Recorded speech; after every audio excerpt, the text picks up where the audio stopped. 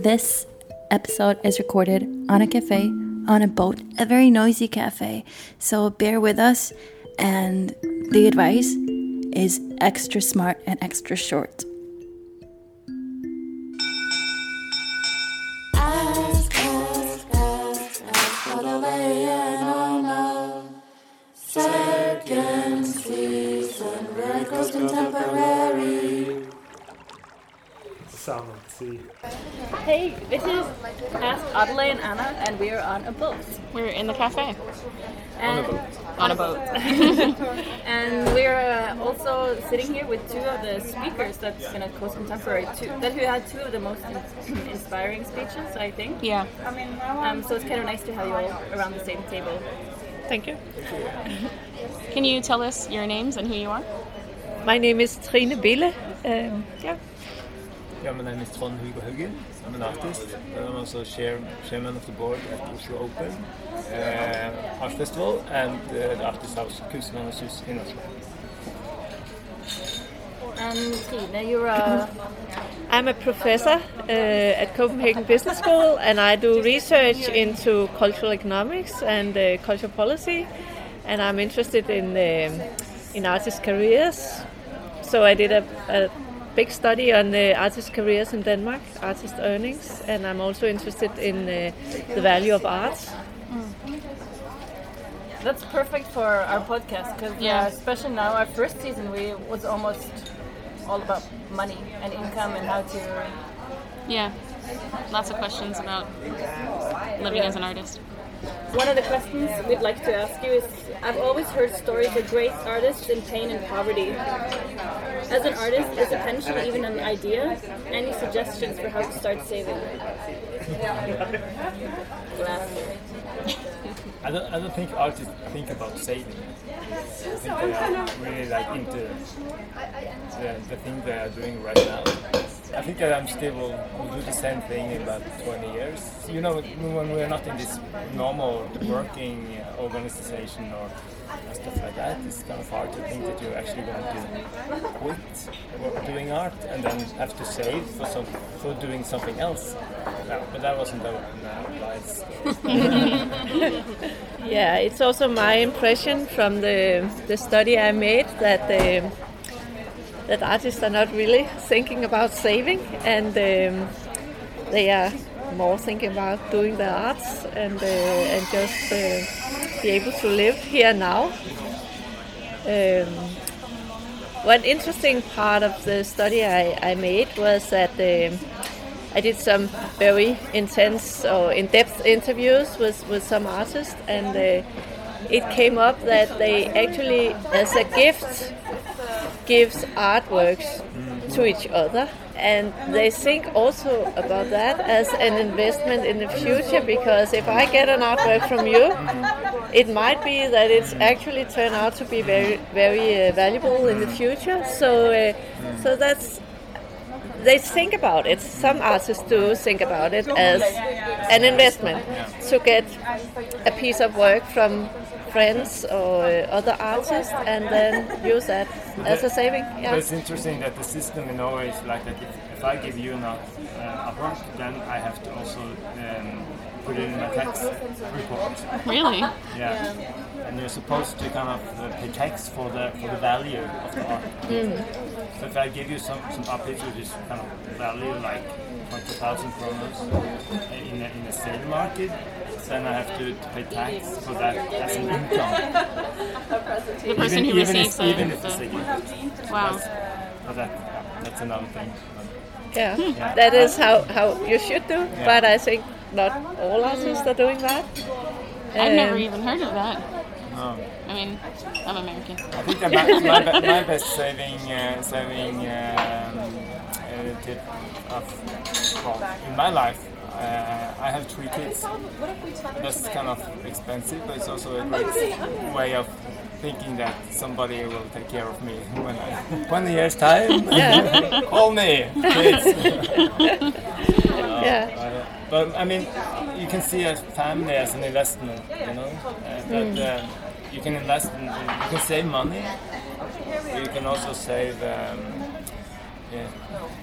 you're not saving, but you kind of invest in family, and I think that's a good thing, because being an artist is kind of a lonely thing, and you maybe don't think about having family and stuff before maybe it's quite great. And I think that's also a good thing for the years to come, to have these people around you, and you are part of a small community who's kind of supporting each other. I love that.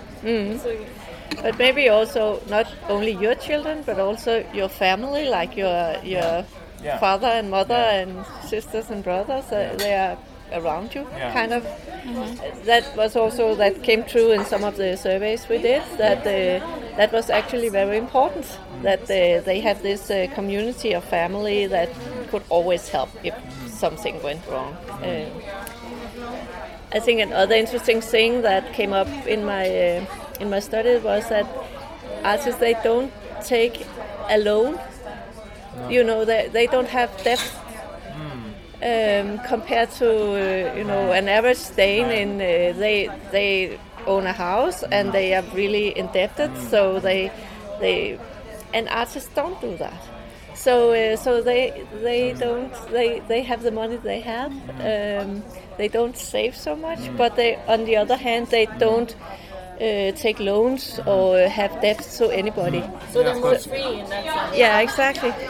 And I think that's quite unusual in a society like Denmark, where everybody takes loans in their houses or property. Or I think that's normal as Norwegian also, where we have a lot of loans, but artists don't have like 2 cars and a cabin and go to holidays, trips, and have a boat, and like we don't have all those extra things which maybe people are actually taking loans to get.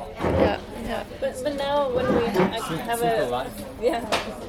now when we have a economic person here, can you give some practical advice on how to save? Wow. Well, I mean, it's like a specific skill, because Audley and I have been giving advice. Yeah. You have to have a budget. Yeah. You have to take a look at what your which kind of deal you have. We have all those kind of